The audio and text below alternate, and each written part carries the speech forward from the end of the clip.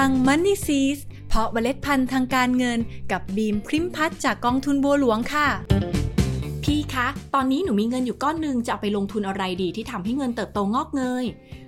นั่นน่ะสิคะมีเงินก้อนเก็บเอาไว้แต่ไม่รู้จะเอาไปลงทุนอะไรนี่ก็เป็นปัญหาเหมือนกันนะคะเนี่ยแต่วันนี้เป็นต้นไปพวกเราจะไม่มีปัญหานี้อีกต่อไปเพราะบีมมีคำแนะนำดีๆมาฝากค่ะสวัสดีค่ะวันนี้บิมมาตอบคำถามที่คนมีเงินก้อนแต่อาจจะยังไม่มีประสบการณ์ลงทุนมากนักมักจะถามเข้ามาอยู่เรื่อยๆเลยค่ะว่าจะเอาเงินก้อนที่มีอยู่นี้ไปลงทุนอะไรดีเพื่อทำให้เงินเติบโตงอกเงยเดี๋ยวบิมเห็นคำถามนี้อยู่บ่อยๆนะคะใน Facebook กลุ่มที่เกี่ยวกับการลงทุนรวมถึงในหน้ากระทู้ของพันทิปก็มีคำถามนี้ด้วยเช่นกันทีนี้พอเราลองเข้าไปดูคำตอบของชาวโซเชียลก็จะพบว่ามีคำตอบที่หลากหลายแล้วก็แตกต่างกันบางก็แนะนำให้ลงทุนในหุ้นบางก็แนะนำให้ลงทุนในกองทุนรวมและที่นิยมมากที่สุดในตอนนี้ก็คือแนะนำให้ลงทุนในสกุลเงินดิจิทัลโดยแต่ละคำแนะนำนะคะมักจะให้เหตุผลว่าการลงทุนในสินทรัพย์นั้นๆสามารถให้ผลตอบแทนที่สูงในระยะเวลาที่ไม่นานมากเราเองพอฟังคำแนะนำแบบนี้ก็ต้องยอมรับตรงๆเลยค่ะว่าแอบหวั่นไหวอยู่เหมือนกันก็แหมใครๆก็อยากที่จะได้ผลตอบแทนที่ดีจากการลงทุนอยู่แล้วใช่ไหมล่ะคะแต่สิ่งหนึ่งที่อยากจะฝากเอาไว้ให้คิดก็คือคำถามที่ว่ามีเงินก้อนลงทุนอะไรดีคนที่จะตอบคำถามนี้ได้ดีที่สุดไม่ใช่ใครที่ไหนค่ะนั่นคือตัวเราเองค่ะเพราะการลงทุนตามคำแนะนำของคนอื่นนะคะมันอาจจะไม่ได้เหมาะกับจริตไม่ได้เหมาะกับนิสัยและก็ไม่ได้เหมาะกับความเสี่ยงที่ยอมรับได้ของตัวเราอย่างเช่นอาจจะมีคนแนะนำให้สร้าง Passive Income จากค่าเช่าเนี่ยตัวเขาเองกู้ซื้อคอนโด2 แห่งแล้วก็ปล่อยเช่านะคะก็เอาค่าเช่าไปส่งธนาคารเหลือนิดหน่อยก็เก็บกินเป็น Passive Incomeเราฟังแล้วคิดตามแบบนี้ก็ดีนะคะแต่ถ้าลองพิจารณาในรายละเอียดในการที่จะลงทุนตามนี้อย่างแรกเลยเราต้องถามตัวเองก่อนว่าเราพร้อมที่จะเป็นหนี้แล้วหรือเปล่าคำว่าพร้อมในที่นี้หมายความว่าถ้าหากเราไปกู้ซื้อคอนโดมาแล้วไม่มีคนเช่าตามที่คาดหวังเพราะว่าทำเลคอนโดที่เราได้มามันก็อาจจะไม่ได้ดีเหมือนกับคนที่ให้คำแนะนำเราในโซเชียลถูกต้องไหมล่ะคะดังนั้นนี่คือความเสี่ยงในการที่จะไม่มีคนเช่าคำถามก็คือถ้าเกิดไม่มีคนเช่าจริงๆเราพร้อมที่จะรับภาระในการผ่อนชำระหนี้รายเดือนหรือเปล่าเห็นไหมคะว่าคำแนะนำในการลงทุนในสินทรัพย์แต่ละอย่างนั้นเราต้องดูว่ามันเหมาะสมกับจริตกับนิสัยกับความเสี่ยงที่ยอมรับได้ของตัวเราเองไหมคำแนะนำของคนอื่นเราก็แค่เก็บไว้เป็นไอเดียในการลงทุนว่ามันมีการลงทุนแบบนี้ด้วยนะก็เก็บไว้ศึกษาเพิ่มเติมเผื่อเอาไว้ในอนาคตถ้ามีโอกาสก็อาจจะลงทุนได้นะคะแต่ตอนนี้เรายังไม่พร้อมก็อาจจะต้องข้ามไปก่อนค่ะทีนี้กลับมาตอบคำถามของเราที่ว่ามีเงินก้อนลงทุนอะไรดีคำถามนี้เริ่มต้นจากการที่เราต้องตอบตัวเองในข้อแรกให้ได้ก่อนว่าเรามีเป้าหมายในการลงทุนอะไรคำถามนี้เหมือนง่ายแต่ตอบยากอยู่ใช่ไหมล่ะคะซึ่งแม้ว่าจะดูตอบยากอยู่ซะหน่อยแต่ก็เชื่อว่าทุกคนสามารถตอบได้แน่นอนค่ะขอแค่ใช้เวลาคิดดูว่าเราต้องการให้ในอนาคตเกิดอะไรขึ้นบ้างในชีวิตเราเช่นต้องการไปเที่ยวต่างประเทศต้องการซื้อบ้านต้องการซื้อรถต้องการมีเงินทุนสำหรับทำธุรกิจส่วนตัวซึ่งแต่ละคนก็ต้องบอกว่ามีความฝันความต้องการที่แตกต่างกันไปหรือถ้ายังคิดไม่ออกจริงๆว่ามีเป้าหมายอะไรก็ขอให้ตั้งเป้าหมายระยะยาวเพื่อการเกษียณไปก่อนเลยค่ะเพราะไม่ว่าเราแต่ละคนจะมีความฝันความต้องการที่แตกต่างกันแต่เป้าหมายหนึ่งที่ทุกคนต้องมีเหมือนกันก็คือคุณภาพชีวิตยามเกษียณที่ดีนั่นเองค่ะแต่อย่างไรก็ตามในความเป็นจริงแล้วเป้าหมายทางการเงินของเราทุกคนไม่ได้มีแค่เป้าหมายเดียวแน่นอนเพราะคนหนึ่งคนสามารถมีได้หลายๆเป้าหมายโดยเราสามารถจัดสรรเงินก้อนที่เรามีอยู่นี้นะคะไปลงทุนตามเป้าหมายแต่ละอย่างได้ด้วยกลยุทธ์การลงทุนที่แตกต่างกันยกตัวอย่างเป้าหมายที่ต้องการไปเที่ยวไทยในปีหน้าหลังโควิดซาธุขอให้ซาเถอะนะคะอันนี้นับเป็นเป้าหมายระยะสั้นค่ะดังนั้นเราก็ควรจัดสรรเงินก้อนที่เรามีส่วนหนึ่งไปลงทุนในสินทรัพย์ที่มีความเสี่ยงต่ำอย่างเงินฝากประจำดอกเบี้ยพิเศษ e-saving หรือกองทุนรวมตราสารหนี้ระยะสั้นโดยไม่ควรนำไปลงทุนในสินทรัพย์ที่มีความเสี่ยงสูงเพราะสินทรัพย์ที่มีความเสี่ยงสูงแม้ว่าจะมีโอกาสได้รับผลตอบแทนสูงแต่ก็มีความผันผวนสูงเช่นกันซึ่งถ้าหากเราเอาเงินสำหรับเป้าหมายระยะสั้นไปลงทุนในสินทรัพย์ที่มีความเสี่ยงสูงถ้าผลตอบแทนไม่เป็นไปอย่างที่เราคิดหรือพูดง่ายๆว่าขาดทุนก็เท่ากับว่าเป้าหมายที่เราอยากไปเที่ยวในปีหน้าก็คืออดไปค่ะแต่ในขณะเดียวกันนะคะเราก็อาจจะมีเป้าหมายอื่นๆด้วยเช่น อยากมีเงินดาวน์บ้านในอีก10 ปีข้างหน้าอันนี้นับว่าเป็นเป้าหมายระยะยาวดังนั้นเราก็ควรแบ่งเงินก้อนที่เรามีอยู่ออกมาจัดพอร์ตลงทุนโดยเพิ่มสัดส่วนการลงทุนในสินทรัพย์ที่มีความเสี่ยงให้มากขึ้นอย่างหุ้นกองทุนรวมหุ้นไทยกองทุนรวมหุ้นต่างประเทศเพื่อเพิ่มโอกาสในการสร้างผลตอบแทนค่ะแต่ทีนี้สัดส่วนในการลงทุนในสินทรัพย์ที่มีความเสี่ยงสูงนั้นจะมากจะน้อย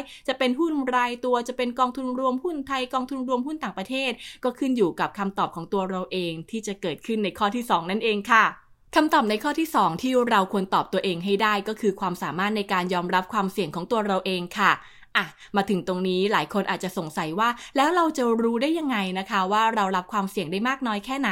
ในส่วนนี้นะคะเราสามารถรู้ได้จากแบบทดสอบวัดความเสี่ยงซึ่งอาจจะลองค้นหาจาก Google ก่อนก็ได้ค่ะโดยพิมพ์ว่าแบบประเมินความเสี่ยงสำหรับการลงทุนซึ่งก็จะมีแบบประเมินความเสี่ยงฉบับออนไลน์ให้เราได้ทดลองทำกันเพียงเท่านี้เราก็พอจะรู้คร่าวๆแล้วล่ะค่ะว่าเราสามารถรับความเสี่ยงได้มากน้อยแค่ไหนนะคะนอกจากนี้นะคะเราอาจจะต้องลองถามตัวเองด้วยว่าเราเซนซิทีฟมากน้อยแค่ไหนด้วยกับการลงทุนไปแล้วจะขาดทุนเงินต้นซึ่งถ้าหากเรารับไม่ได้เลยนั่นก็แปลว่าเราสามารถรับความเสี่ยงได้ในระดับต่ำแต่ถ้าเราสามารถยอมรับได้ว่าเราอาจจะมีโอกาสขาดทุนเงินต้นได้มาก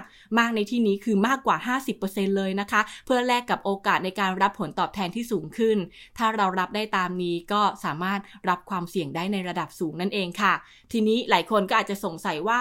แล้วถ้าเราประเมินความสามารถในการรับความเสี่ยงได้ออกมาต่ำแปลว่าเราจะไม่สามารถลงทุนในสินทรัพย์ที่มีความเสี่ยงสูงอย่างหุ้นหรือทองคำได้เลยใช่ไหมคำตอบคือไม่ใช่ค่ะเรายังสามารถลงทุนได้นะคะเพียงแต่ต้องระมัดระวังในการลงทุนให้มากขึ้นกว่าเดิมโดยต้องศึกษาข้อมูลในการลงทุนและกำหนดสัดส่วนในการลงทุนไม่ให้มากจนเกินไปค่ะหลังจากที่เราได้กำหนดเป้าหมายในการลงทุนแล้วรู้จักความสามารถในการยอมรับความเสี่ยงของตัวเราเองแล้วคำตอบที่เราต้องตอบตัวเองให้ได้ในข้อที่3นั่นคือเรามีความรู้ในสินทรัพย์ที่กำลังลงทุนมากน้อยแค่ไหนข้อนี้สำคัญมากๆเลยนะคะเพราะเวลาที่เราขอคำปรึกษาในโลกโซเชียลก็อย่างที่บอกไปค่ะว่ากูรูแต่ละคนก็มักจะเอาประสบการณ์เอาความชำนาญของตัวเองมาบอกว่าการลงทุนอันนี้ดีการลงทุนอันนั้นใช่ซึ่งต้องบอกเลยค่ะว่าจริงๆแล้วสินทรัพย์ในการลงทุนทุกอย่างก็ดีหมดนั่นแหละค่ะมันขึ้นอยู่กับว่าเรามีความรู้ในสินทรัพย์นั้นๆดีพอจนสามารถเลือกมาลงทุนให้เหมาะสมกับเป้าหมายเหมาะสมกับระยะเวลาและเหมาะสมกับสถานการณ์ได้หรือเปล่าดังนั้นสิ่งที่อยากให้เราทุกคนทำก็คือศึกษาหาความรู้ของสินทรัพย์การลงทุนแต่ละชนิดพิจารณาถึงข้อดีข้อจำกัดเพื่อเลือกให้เหมาะสมกับเป้าหมายเหมาะสมกับความเสี่ยงเหมาะสมกับจริตของเราได้อย่างลงตัวแต่ทีนี้หลายคนก็มักจะบอกว่าโอ้โหสินทรัพย์การลงทุนในปัจจุบันมีให้เลือกเยอะแยะเต็มไปหมดกว่าจะมานั่งศึกษาให้ครบน่าจะเสียเวลาเป็นปีๆกว่าจะได้ลงทุนงั้นเอาอย่างนี้ก็แล้วกันค่ะในเบื้องต้นอยากให้ทุกคนลองศึกษาคร่าวๆก่อนว่ามันคืออะไรยังไง